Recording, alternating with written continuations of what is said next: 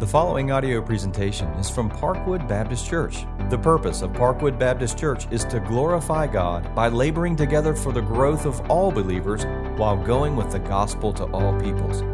More information about Parkwood Baptist Church is available at parkwoodonline.org. That's parkwoodonline.org. Good morning, church. Great to see you today. We welcome you. Extend our welcome as well to those of you that are joining us by internet. Thank you for being a part of this time. What a treasure you have as a church in this choir and band and these worship leaders. They always help us come into the presence of the Lord and exalt our Lord and Savior Jesus Christ. And I'm grateful for the blessing that they give to us.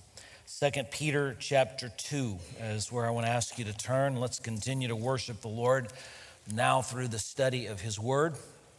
2 Peter 2, if you came in and don't have a copy of the Bible, let me encourage you to see if there's one in the rack in front of you there, or if you're at home, maybe to go get one, or open it up on the iPad or Bible if you're or a phone or something. If you're sitting close to someone that doesn't have a copy of the Scriptures, maybe you can invite them to look on with you. 2 Peter chapter 2.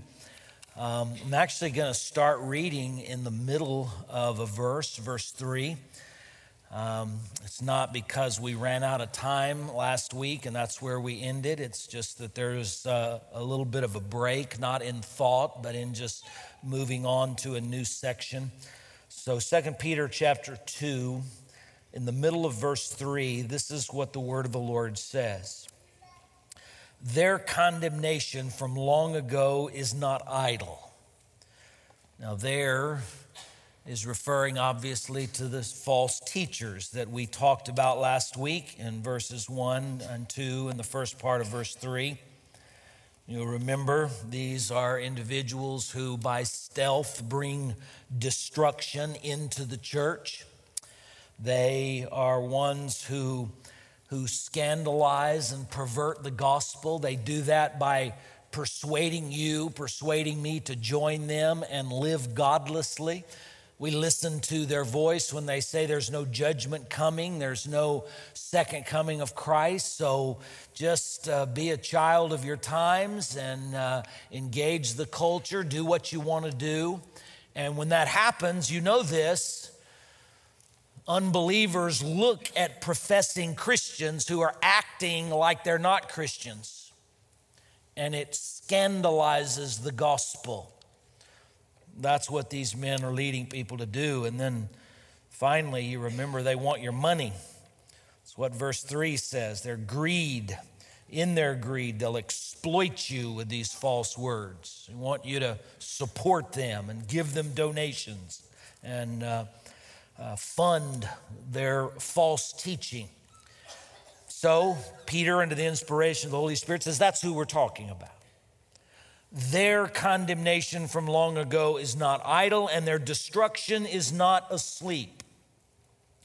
For if God did not spare angels when they sinned, but cast them into hell and committed them to chains of gloomy darkness to be kept unto the judgment, if He didn't spare the ancient world, but preserved Noah, a herald of righteousness, with 7 others when he brought a flood. Those 7 others would have been Noah's wife, his 3 sons, and their wives.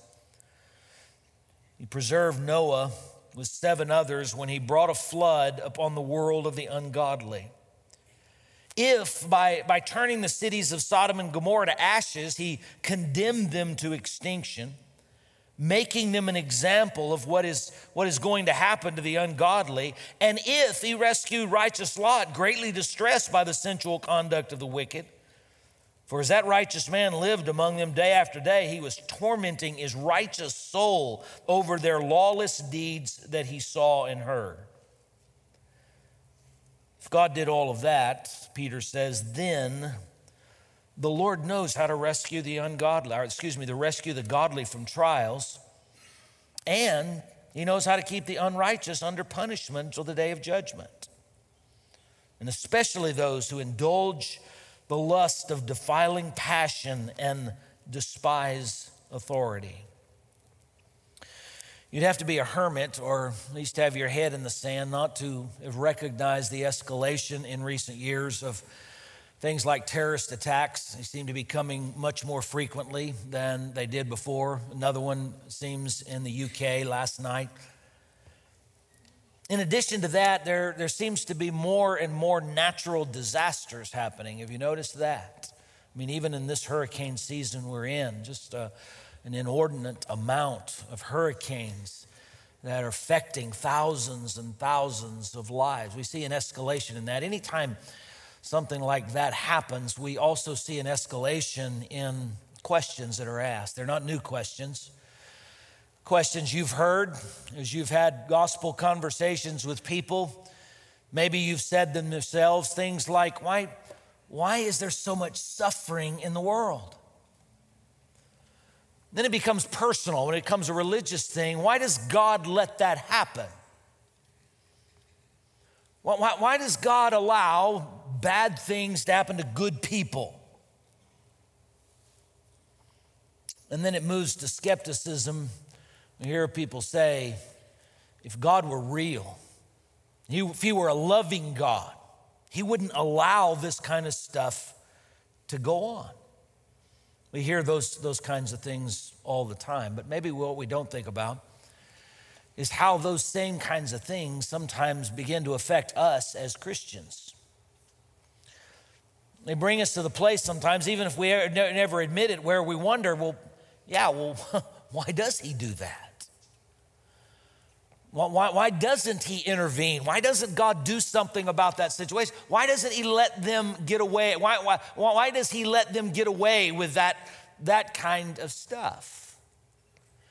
And we may sense our spiritual knees buckling a little bit under the load of questions like that and the increasing skepticism that buys in to the philosophy that these false teachers were teaching and many teach in our day, and that is, there is no judgment. If there was a judgment, this kind of thing, this stuff wouldn't happen. If there was a just God and God was fair, then this kind of thing wouldn't happen. He would do something. And consequently, that's got to be evidence that Jesus isn't coming back if there is a Jesus, and consequently, there is no judgment that is coming.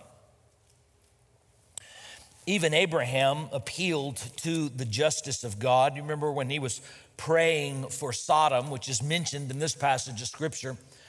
You don't need to turn to this, but just listen. In Genesis 18, Abraham is praying for God to save the righteous people that might still be in the city of Sodom. God says, I'm just going to wipe it out. Abraham's praying that God would at least pull the righteous people out, and he's appealing to his justice. Listen to it. Far be it from you to do such a thing, Abraham says, to put the righteous to death with the wicked. It just doesn't make sense. It's not in keeping with who you are as a righteous judge that you would let the righteous have the same end and be under the same judgment as the wicked. So Abraham says that the righteous fare as the wicked. Listen to this. Far be that from you. It's not your character, God, to treat these people the same, to do the same thing to the wicked that you do to the righteous. Far be that from you. Shall not the judge of all the earth do what is just? Abraham asking the same question that many people are asking today. If this is the God that you say is God, and He's a good God, and He's a fair God, and He's a just God, doesn't it make sense that He would do what is right? And Peter's readers, Christians in that day, some of them were beginning to wonder, well, I wonder if those guys are right. Because it does make sense. It does make sense that God wouldn't let the good people experience the same judgment as the bad people, and that He would do what is right and He would do what is fair. And it's easy, even as believers in Jesus Christ, as Christians, to begin to sense the weight of this kind of thing. It was happening in Peter's day, it happens in our day. And so, under the inspiration of the Holy Spirit, Peter speaks into that situation. He speaks into our lives basically to bring us to embrace afresh what we were singing about a moment ago. And that is that God is our help under this weight. God is the one that comes to strengthen us and lift us up and keep us from buckling and falling, and our faith from crashing and burning, being shipwrecked. And so in this weighty subject of the judgment of these false teachers and people who embrace their teaching, we find a word of encouragement. We find help here in hearing God say, I am a just God and I am fair. I always have been and I always will be. And Peter reminds us about this in this passage. I think there are three major truths that he's speaking into our lives to tell us about the justice of God and the fairness of God and the rightness of God. Number one, he tells us that God promises his justice in the future. That's the first thing that we'll look at. God promises that he will do justice, bring justice in the future. Secondly, we'll talk about how God has proved his justice in the past. His record shows this. And then finally, we will look at how God provides justice in the present. And that's where we find our help, in his present justice. So basically, Peter's giving us a past, present, and future look at the justice of God, not in that order, but looking at what God has done, what he's doing, what he will do in order to strengthen us and to lift us up. But at the same time, and listen to me, don't miss it, to show that in his justice and in his righteousness, he will, in fact, judge the wicked. So let's look at it. Let's start with the truth that God promises justice in the future. Sometimes when I'm joking around with my wife and poking at her a little bit, she will turn and look at me, and she does this weird raised eyebrow thing where she can actually raise one of her eyebrows without raising the other one, and she kind of looks at me and says, "You better sleep with one eye open tonight, buddy." Listen to me. Hear the word of the Lord. The judgment of God on the wicked is sleeping with one eye open. That's what Peter tells us in the last half of verse 3. Their condemnation from long ago is not idle. Isn't that what you think sometimes? I know I do. You look at a terrorist attack, you look at innocent people dying, you look at seemingly the executioners getting away with it. And it seems like, even if we never articulate it, it seems like their condemnation and their judgment is idle. It's just in neutral and nothing's happened. Why does God let that happen? Why doesn't he do something?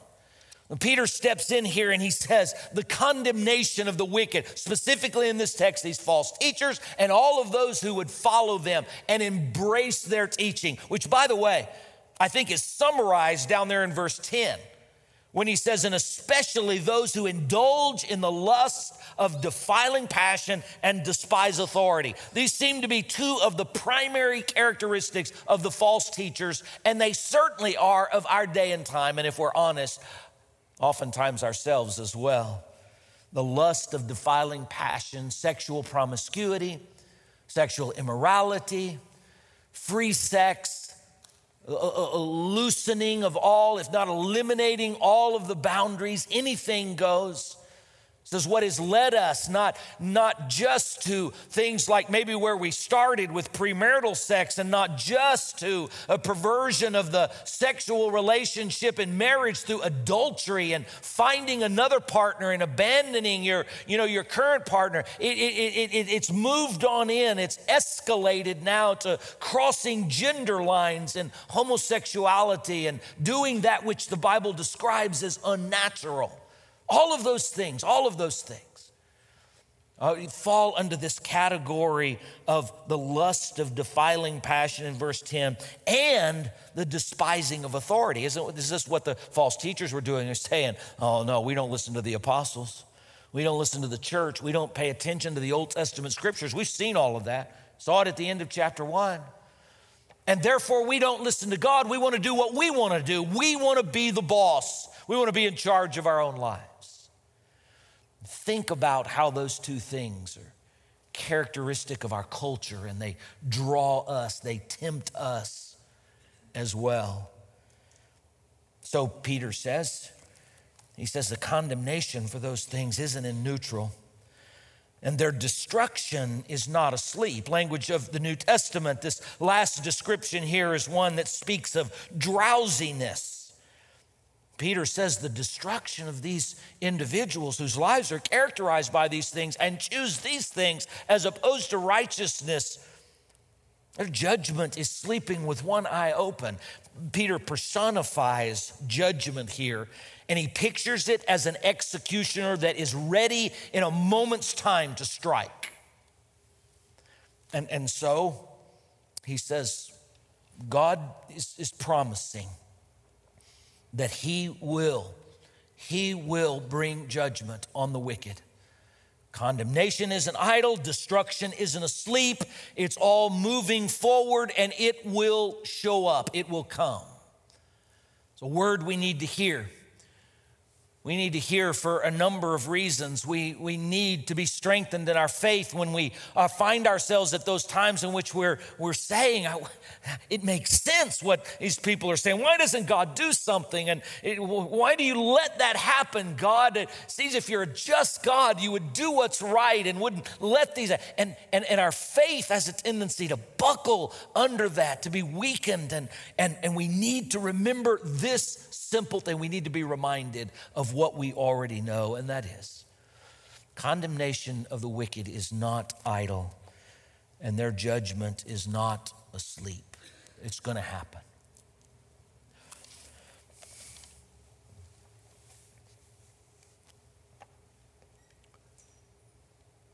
This is a text about hell.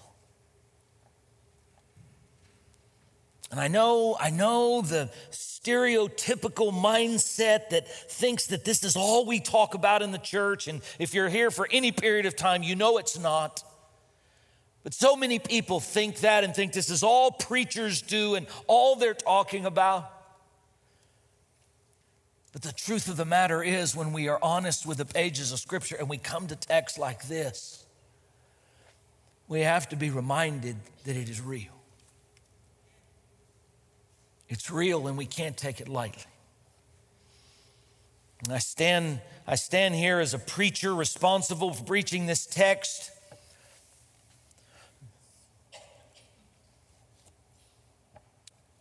Knowing that I have family members that this is describing.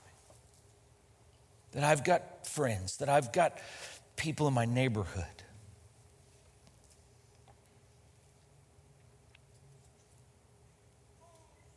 And God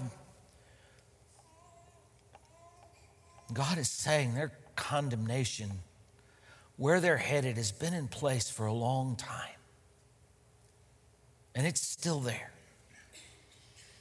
And the destruction for which they're headed is not asleep, it's ready to strike at any moment. This is a weighty subject. If you're here without Christ today, I'm compelled to say, don't overlook this. I got saved as a 9-year-old boy for one reason, because I didn't want to go to hell. I wasn't looking for God. I didn't understand all that I understand now about God's goodness and His grace and the theological concepts that I understand. What I knew as a 9-year-old boy is that even though I was in church and I grew up in a Christian home, that was not sufficient to keep me out of hell and get me into heaven. And I wanted to go to heaven. And I didn't want to experience the judgment of God. You say those are impure motives for getting saved. What do you expect from a lost person? Pure motives? And God, in His grace, accepted the fact that I didn't want to go to hell and I didn't want to live under His judgment. And He met me there and He showed me Christ. And since that time, I've learned a lot more about who He is. But where it started was, I didn't want this. And so I would say to you today, if that's the only motive you have right now, take it. If it's the only thing you're feeling, if it's the only thing you're sensing, that you look at this, their condemnation is an idol and their destruction is asleep, and you say, I don't want that to be the commentary on my life, then embrace it. Embrace Jesus. Repent of your sins and trust Jesus to do for you what you cannot do for yourself.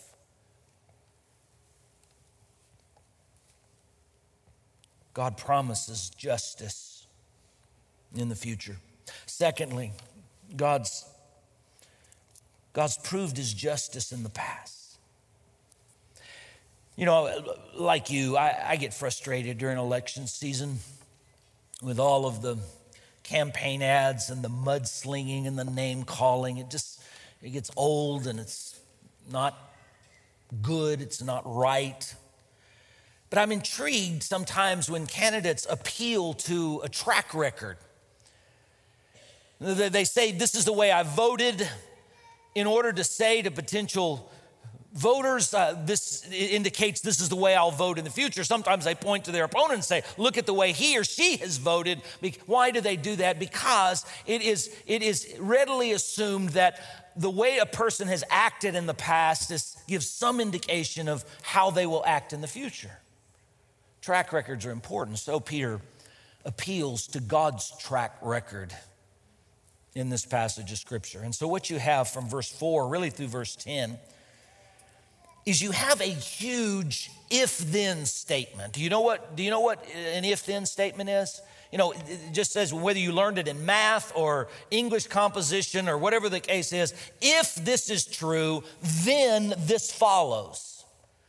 And so when Peter appeals to God's track record, he says if his track record is any indication of who he is and what he does, then this is what's going to happen. And so you'll see in verse 4 at the beginning of your English text, for if God did not spare angels. Then in verse 5, if he did not spare the ancient world. Verse 6, if by turning the cities of Sodom and Gomorrah into ashes. Verse 7, if he rescued Lot. Then look at verse 9, then. You see it? This is the way this passage of Scripture is laid out. And these next two truths actually grow out of that long if-then statement. So the second truth we put on the table is God's promise. God has proved his justice in the past. In verses 4 through 8, we look at God's track record. And we look at it through three examples Peter gives us. The first example is fallen angels in verse 4. He says that if God did not spare angels when they sinned. Now listen, we don't know exactly what these guys did. We're not given that information. Many Bible scholars believe this is a reference to Genesis 6, verses 1 through 4, when angels came down and they had sexual relationships with human females. And so they crossed species lines. There's some indication of that in the book of Jude, which you remember as a companion letter to 2 Peter. I think Jude probably borrowed from 2 Peter, but he talks about many of the same things. He talks about this one. In Jude, there's only one chapter, so verse 6, and the angels who did not stay with their own position of authority, but left their proper dwelling. So you hear what he says. They didn't stay with their own position of authority, but they left their proper. Bottom line is they crossed the line. They crossed what God had marked out for them. They exceeded the boundaries that he had put in their lives, whatever that means. Jude will go on to mention Sodom and Gomorrah and the indulgence in sexual immorality and pursuing unnatural desires here. Many think that he is attaching these two things together and saying, this is what the angels did. The bottom line is we don't know. What we know is that they got outside their boundaries. They moved beyond what God had marked out for them. And so what happened? God cast them into hell. Language of the New Testament, the word translated hell is Tartarus, comes from tartar, and this is not the stuff that you put on your fish. It's actually an idea that came out of Greek mythology that referred to a place where the spirits of the most wicked people were condemned to. So they were sent to this place. Peter likely is borrowing from Greek mythology because of the awareness of all the people he would be writing to that were saved out of that background who would identify with this, kind of like a metaphor he's using here to describe what God did with these sinning angels, these angels that moved outside. He put them in this place and he committed them to chains of gloomy darkness, it says, to be kept until the judgment. The idea is that these sinning angels have been put in a place of temporary punishment, and they will stay there in bondage and chains until the ultimate judgment. Now, it's important for us to think through that and understand the seriousness, the weightiness of what's being described here. For one reason is that all angels that sin don't have this destiny. All angels that got outside their boundaries are not in this situation. These angels did something that destined them, that determined, that was worthy of this kind of punishment. So how do we know that all of them are? Because Ephesians 6 and so many other places tells us that all fallen angels or demons are not in a place like this. Where are they? Well, they're here. They're in this world. They're out there. They're harassing you. They're oppressing you. They're chasing you down. They're in this world. And so I just simply tell you that to tell you we need to think about the seriousness of what is being described here that God did. And Peter's point is, here's the first example. Here's the first example that God has not overlooked. He's not overlooked wickedness.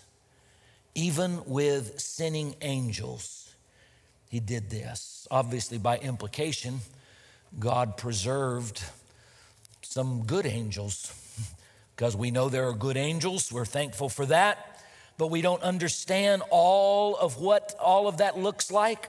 The Bible doesn't give us all the details. Paul says in 1 Corinthians 6 that you're going to judge angels. What in the world is that about?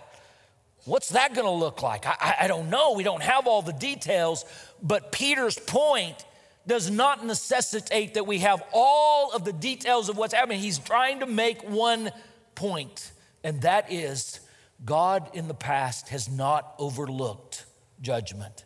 He has been just. Example number 2 is Noah and the flood. Recorded in Genesis 6 through 8, the story, but here Peter says, if God did not spare the ancient world, and then he straight up tells us, but instead preserved Noah, a herald of righteousness, with his family when he brought a flood upon the world of the ungodly. So here's the second time, the second example that Peter's saying God's track record shows that he didn't overlook sin.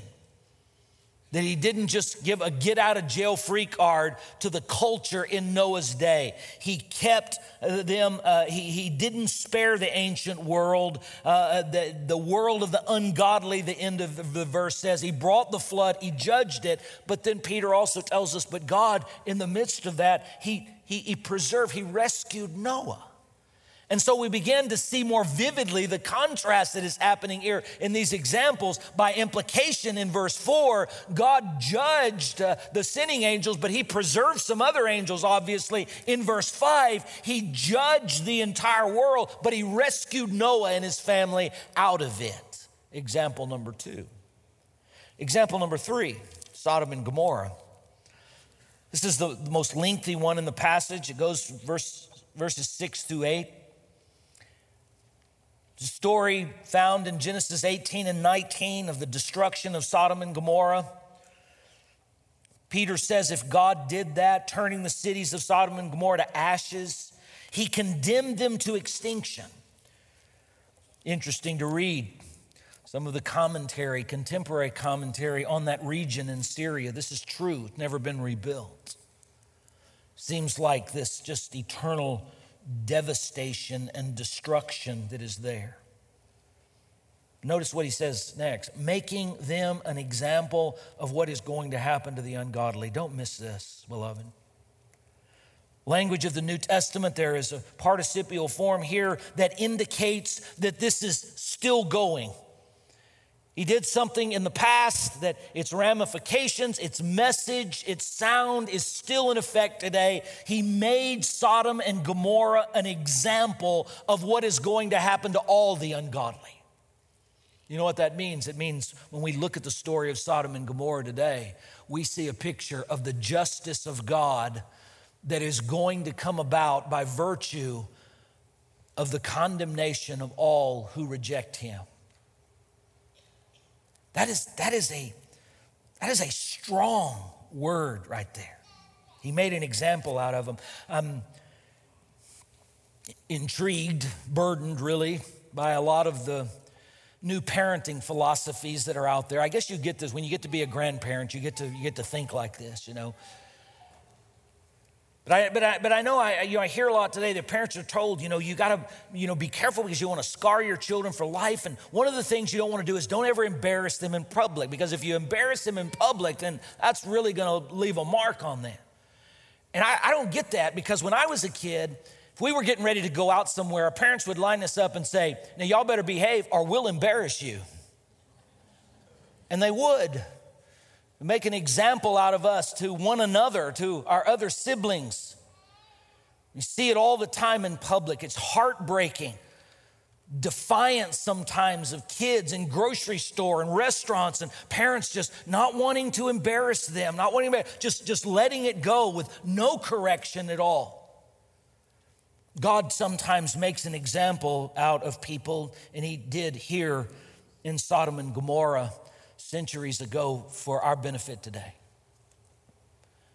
To say this is the destiny of the ungodly.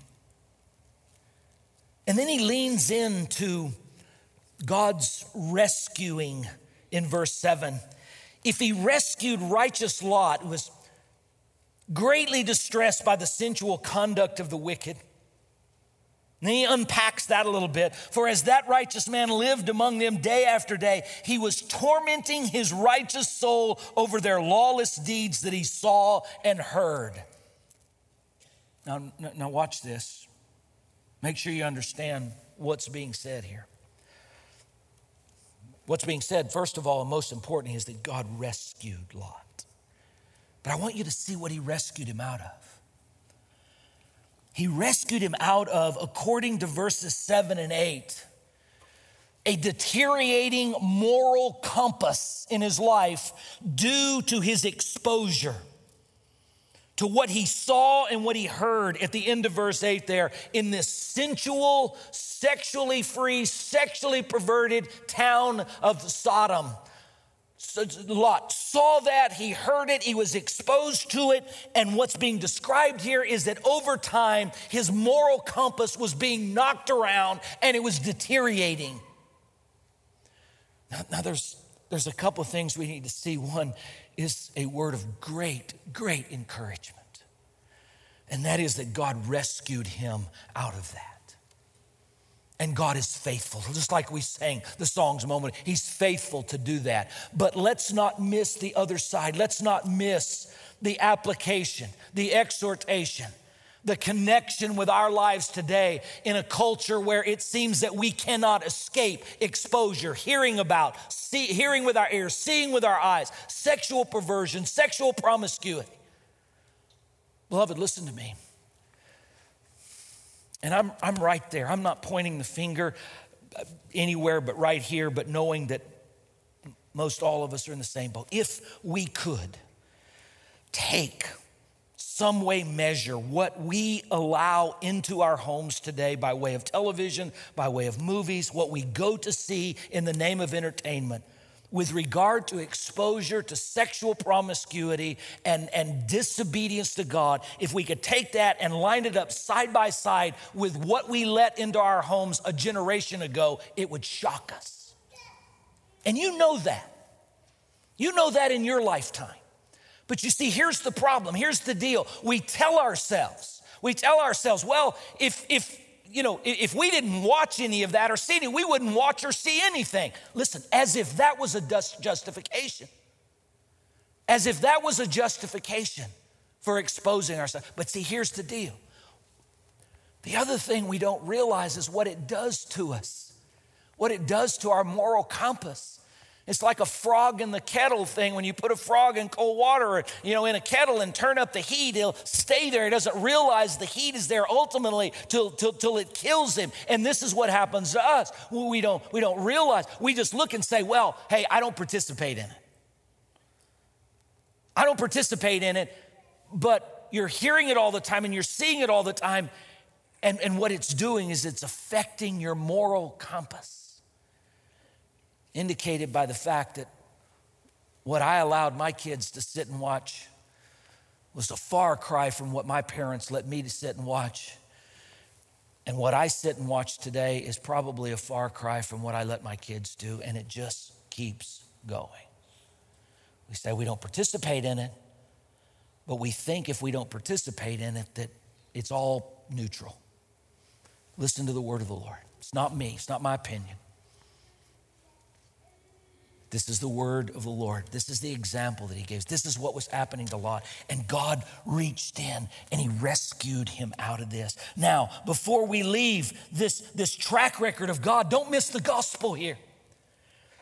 In verse 5, we're told that Noah was a herald of righteousness. And then twice in verses 8 and 9, where Lot is described, verses 7 and 8, Lot is described as a righteous person. But understand that God is not describing these men with the term righteousness here as if they deserve to be rescued. If you know anything about the stories of both Noah and Lot, you know this is not the case. First thing that Noah did after he got off the boat was get drunk, right? I know what you're thinking. You're thinking, man, if I was on the boat that long with all those animals, I'd probably be drinking before that, No, he's not a picture of righteousness, nor was Lot. Lot probably shouldn't have been in the city of Sodom in the first place. That even there, even though he was hospitable, he was morally depraved, compromising. And he had to be dragged out of there. And then he got drunk and he got out of there. These guys are not pictures of somebody that deserves this. Why? Because nobody deserves it. None of us deserve it. None of us can look at wickedness and righteousness today and say, oh man, those wicked people, God ought to zap them.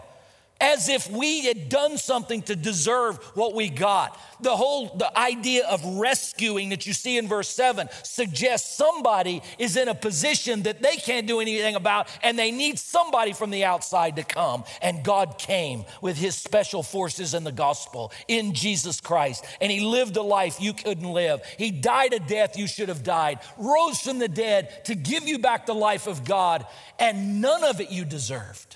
None of it I deserve. Don't come to this passage thinking, boy, that's right. Righteousness and wicked. Man, I'm in the righteous camp over here. Those wicked people are going to be judged. Well, you may be in the righteous camp, beloved, but you didn't get there on your own merit. You got there because of Jesus. Because he did something for you that you can't do for yourself. This is the gospel. God is a rescuing God. He is a God who comes to our aid. And that's the conclusion that Peter draws in the third truth.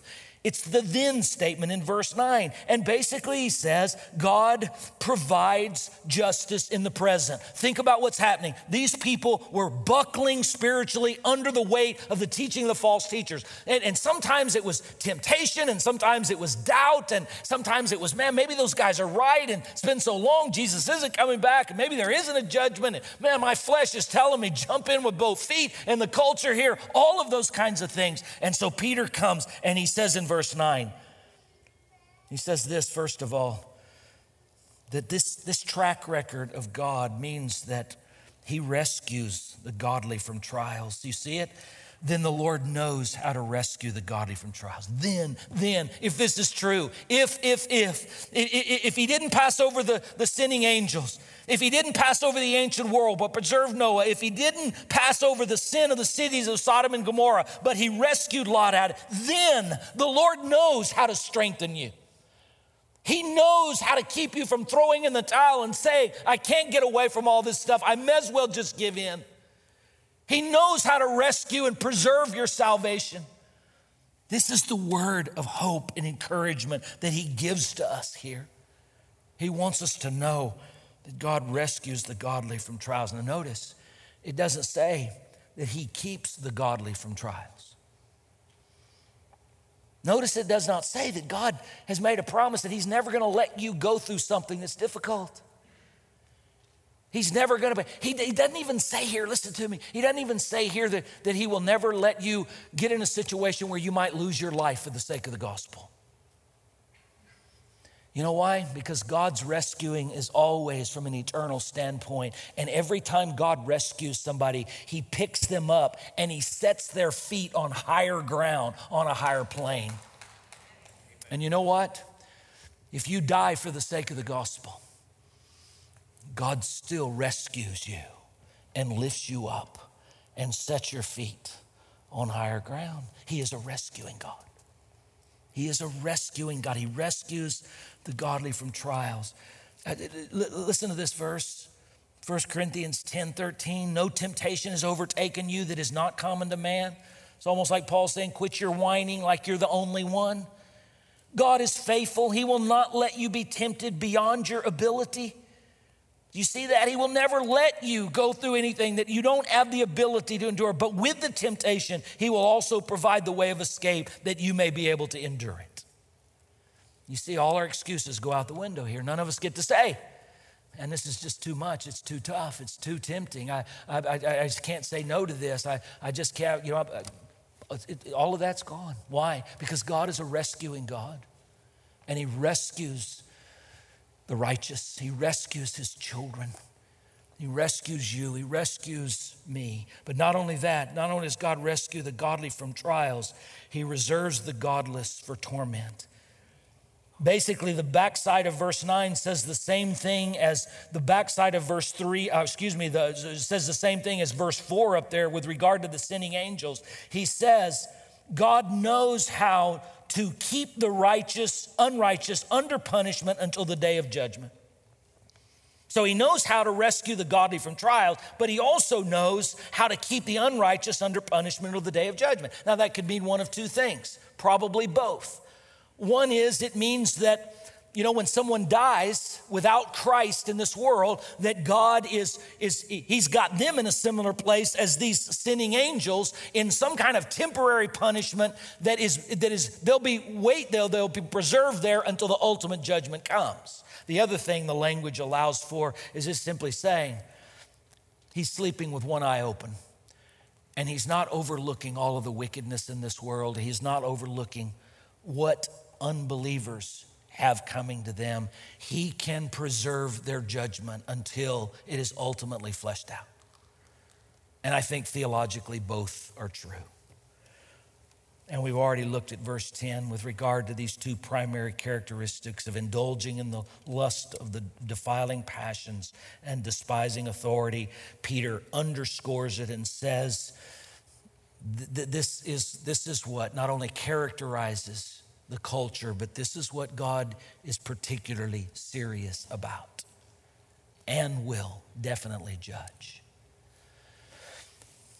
People going to hell is a hard pill for folks to swallow in our day and time, understandably so.